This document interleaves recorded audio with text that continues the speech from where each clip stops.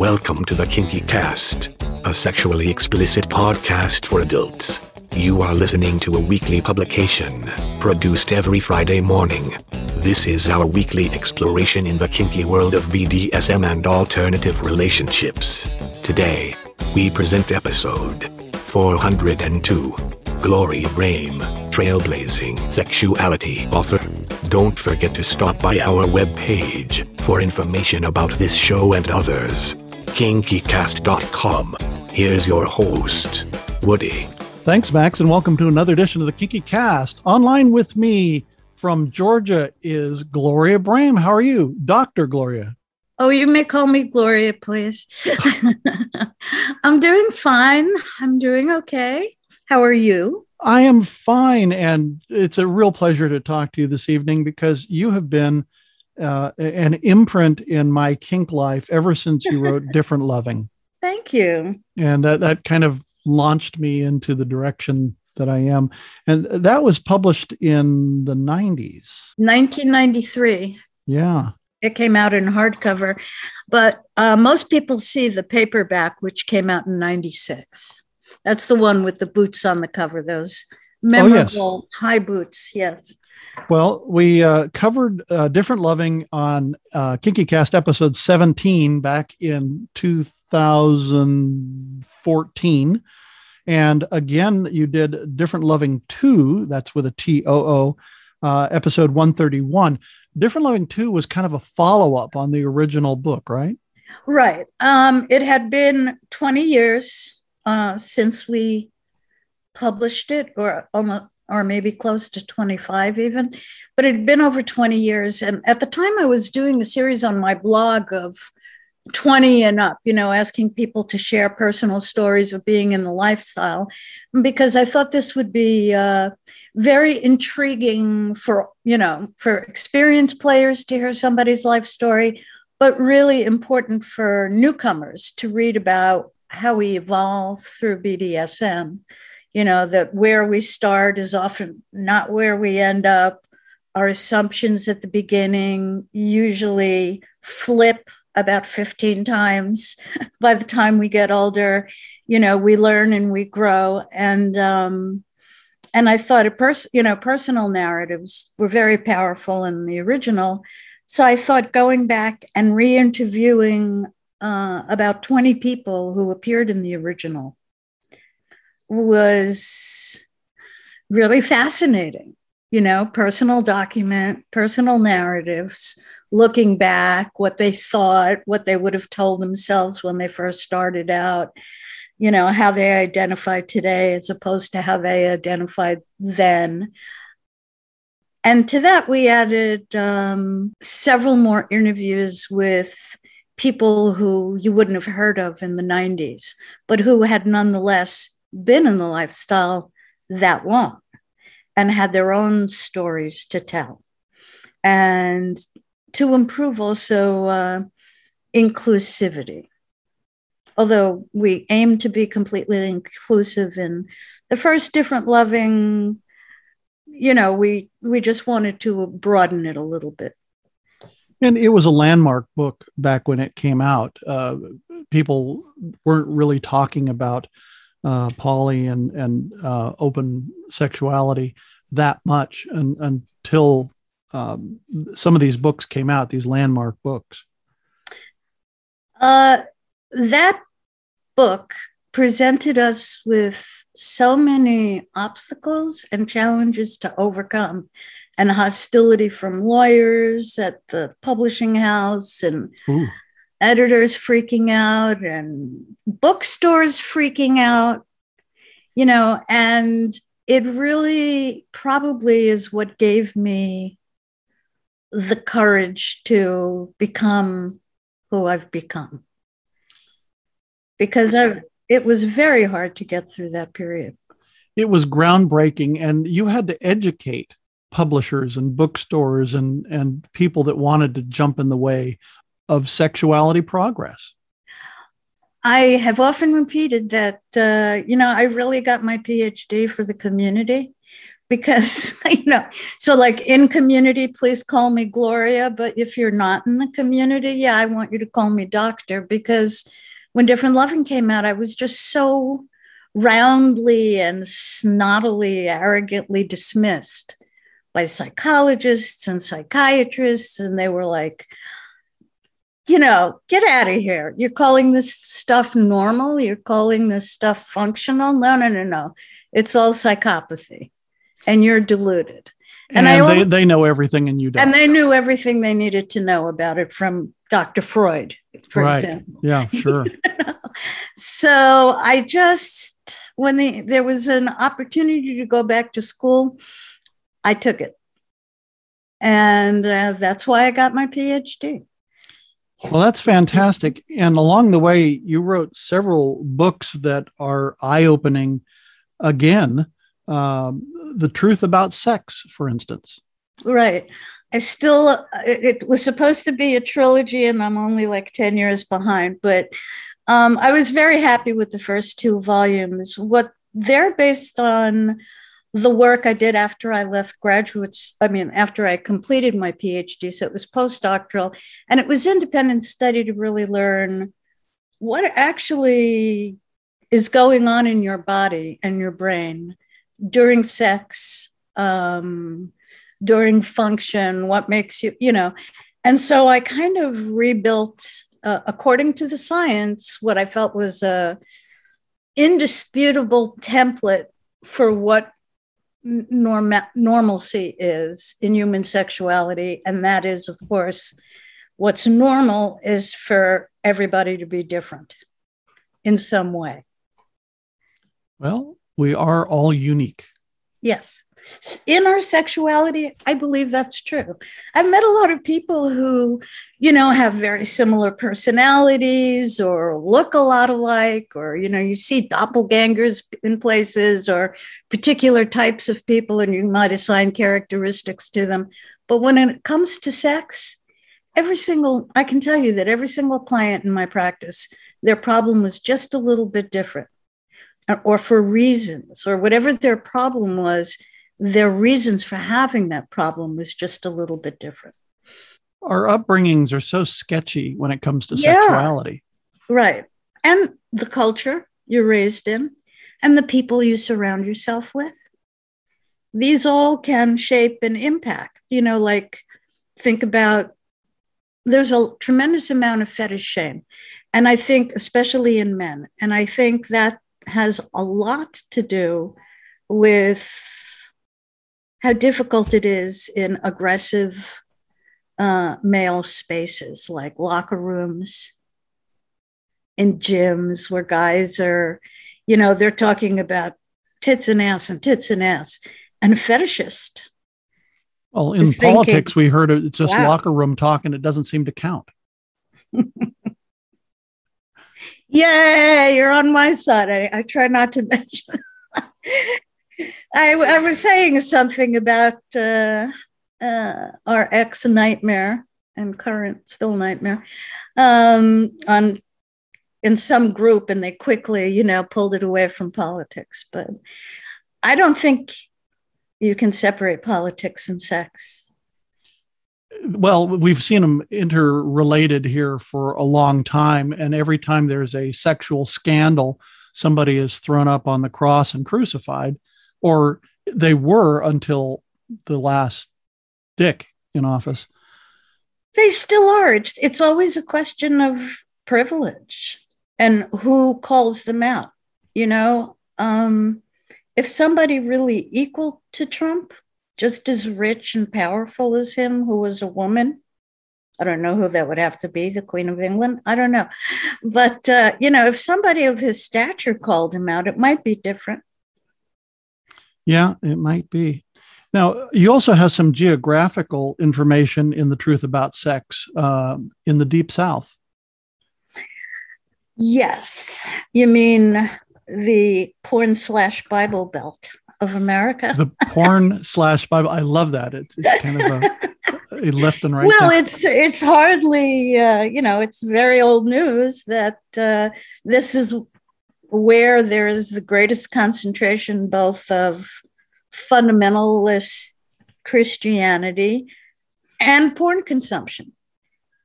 Somehow they seem diametrically opposed, but I do know what you're talking about. There are pastoral sites, because I go where other people don't. There are Christian pastoral sites, very quiet and private, that are devoted specifically to pastoring to porn addicts, pastors who are porn addicts. Yeah, well, and we've all seen the news of the Catholic Church, what goes on there. So nobody That's is a whole above different kind of thing. You know, to me, any violation of a minor is abhorrent to me, even though I had sex when I was a minor with men who were much older. It's not that I'm angry about that, because I was raised in the 70s and that was a cultural norm. But these days, I feel that more and more people, and especially kids, are extremely sensitive about that, rightfully so, and are raised in a culture that has deemed it absolutely, well, it's illegal. It's simply illegal. And it does mess a lot of people up. It really, most cases, I would say, probably me too, but I, healed myself. So that is not comparable to just the fact that you have all these people who want to control what other people see on the internet, what kind of choices women make with their bodies. They want to control every single aspect of reproductive function, including getting turned on by visual things, which is part of it. It's part of human sexuality, has always been. There's never been a time in recorded history when there wasn't some kind of naughty pictures and porn on cave walls and stuff. It's just a normal part. And, capitalism has just really fucked it up. And the very people who punish others are the ones who consume their product. So the South is in a terrible place when it comes to evolving into the 21st century. And hypocrisy along the way. I watched a really interesting documentary the other night about a big school in North Carolina that had shocking incidents of suicide by its graduates. It was just a regular, I think, a high school. And underlying that reality was the fact that they had let child molesters run rampant. Just like they let that guy, what was his name? Larry Nader, or that other guy who was the big coach, basketball coach. I can't remember his name. Right, the famous older one, yeah. Yeah, the older guy, And people knew for years and years and years that these people were molesting kids. And they closed their eyes to it. That's what's sick in this culture. It is. You had mentioned your sexuality when you were a minor. You wrote a memoir from ages 10 to 17. Right. Is that cataloging some of this? Yes. It starts when I'm 10 and I realize, as I put it succinctly, everybody fucks. This was the greatest shock to me in the world because, did that mean my parents did it too? And that was my introduction at age 10 to the facts of life, something my parents had never discussed with me, but which a little girl told me about one of my classmates. And I was like, no. You learned about sex the way we did in the gutter, in the schoolyard. Yeah, literally. Right. Mm-hmm. It was right by my elementary school. I still remember her saying that to me and me being shocked out of my wits. But then I realized, well, if that's how you reproduce, then I guess everybody fucks. And yet all the adults acted like sex did not exist. It simply didn't exist in their world. And nobody talked about it. And you certainly didn't talk about it. And you were not supposed to be educated about it. So that's where I start. And being, I think, wired for kink, I was deeply curious about the taboos. And as I grew up in my teens, I found myself, I had a girlfriend who did me a huge favor, still my best friend when we were 15, took me to a local 5 and 10 type shop. They don't exist anymore. And I got a vibrator. And it was amazing and wonderful. But I found that when all my fantasies, at the time, I didn't know what they were, but later on, I realized all of my sex fantasies involved bondage and leather and bondage and coercive scenes and non-consensual scenes and all kinds of stuff like that. And I felt really weird about it. It was my great big secret until I was in my 20s. Well, that's pretty advanced for that age. Well, so I wrote about, this duality between I was a cute little girl. I was a very unhappy girl because I had a very unhappy family life, and I was a hippie. I was just engulfed in all kinds of sexual experiences that a girl my age probably shouldn't have had. I would die if my daughter had that, I wouldn't wish it on anyone. But at the same time, I am who I am. And I grew up in adulthood, came to really love myself. And that's all now fodder for the writing machine that I am. Well, the writing machine goes on, and you have now moved on to Sex for Grown-ups. Right. And that was the one where I said, you know what? Poly has always existed. BDSM has always existed. Gay people, lesbian people, transgender people. We have always all existed. You can go back to ancient Rome. You can go out to China, ancient China. It doesn't matter. This is who we are as human beings. And there are a million explanations. It doesn't begin or end with genetics, but they have a role. It doesn't begin or end with how you were raised, but it has a role. It's this unpredictable confluence of particulars, even your physical health or disability or special gift or different brain. All of that shapes your sexual identity. And your sexual identity is inseparable from who you are as a human being. And when people realize that, it's a real shock. Yeah.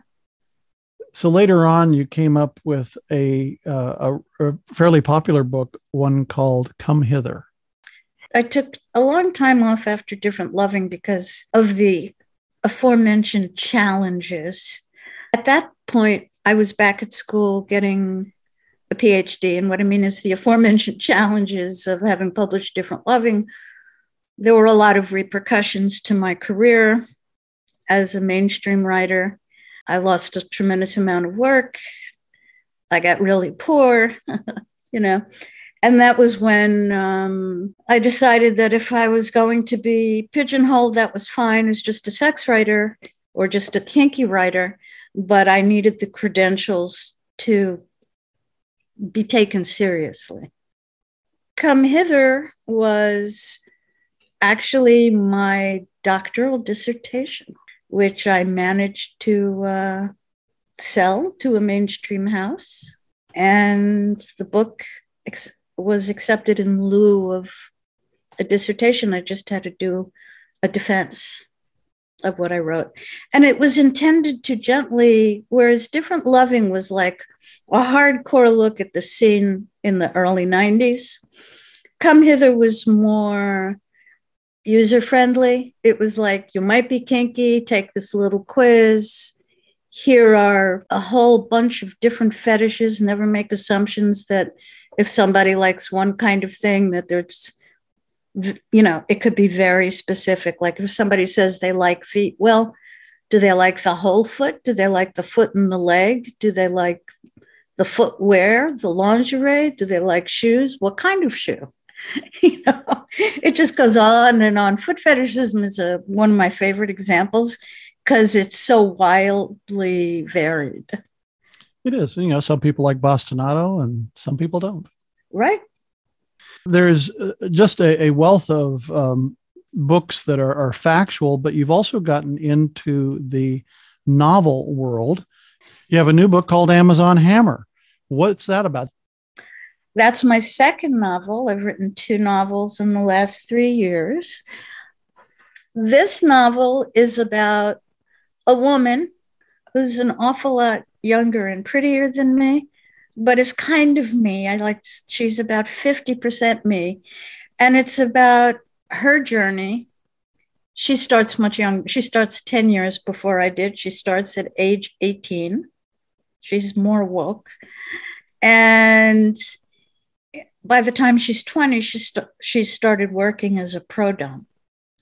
And you follow this incredible arc in her life. It's a buildings romance. I don't know if people know what that is, but it's a particular kind of novel where you start with a young character and then you follow them either till middle, until they have become mature adults, just to see what the arc of their life is.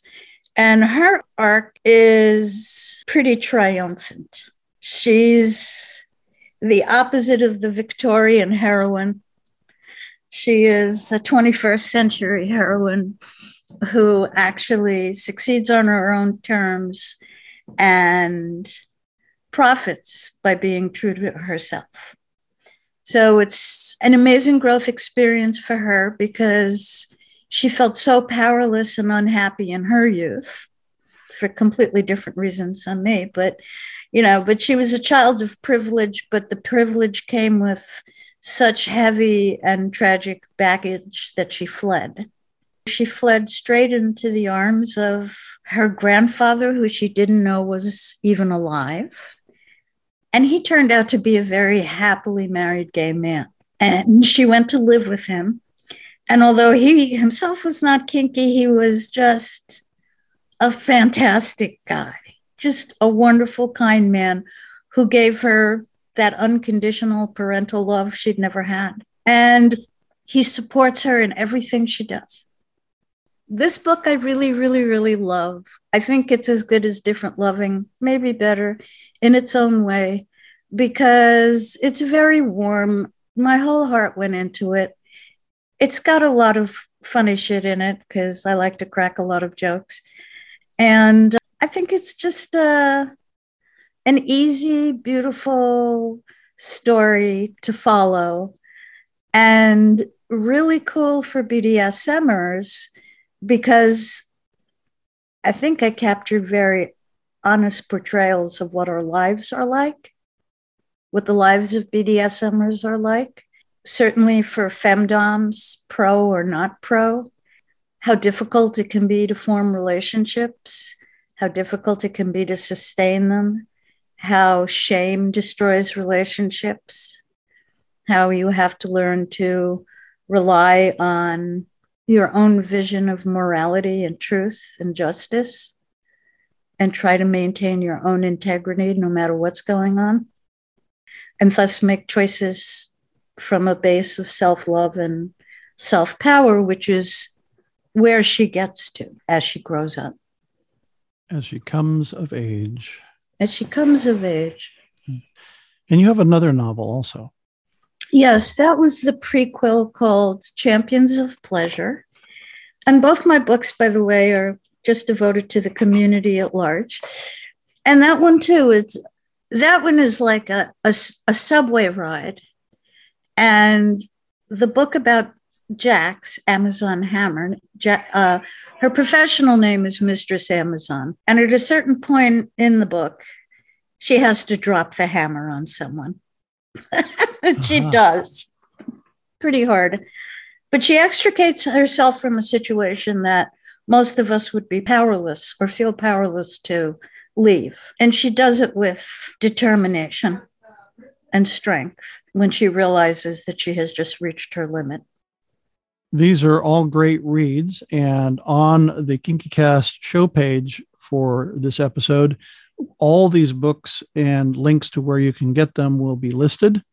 And for more information about Dr. Gloria Brame, A link will be there for your webpage.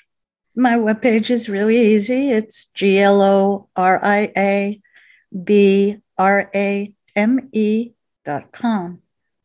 That is pretty easy to find. And Gloria, I want to thank you for being back on the cast after episode 17, 131, and this one, which is now in our 400s. Congratulations.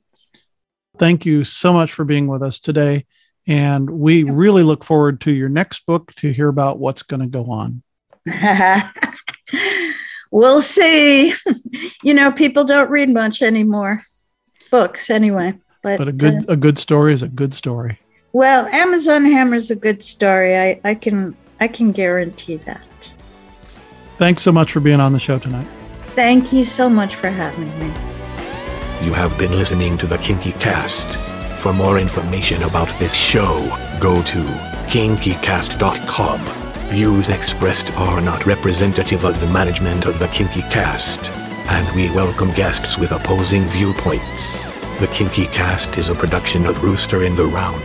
On behalf of all our kinky crew, I'm Max.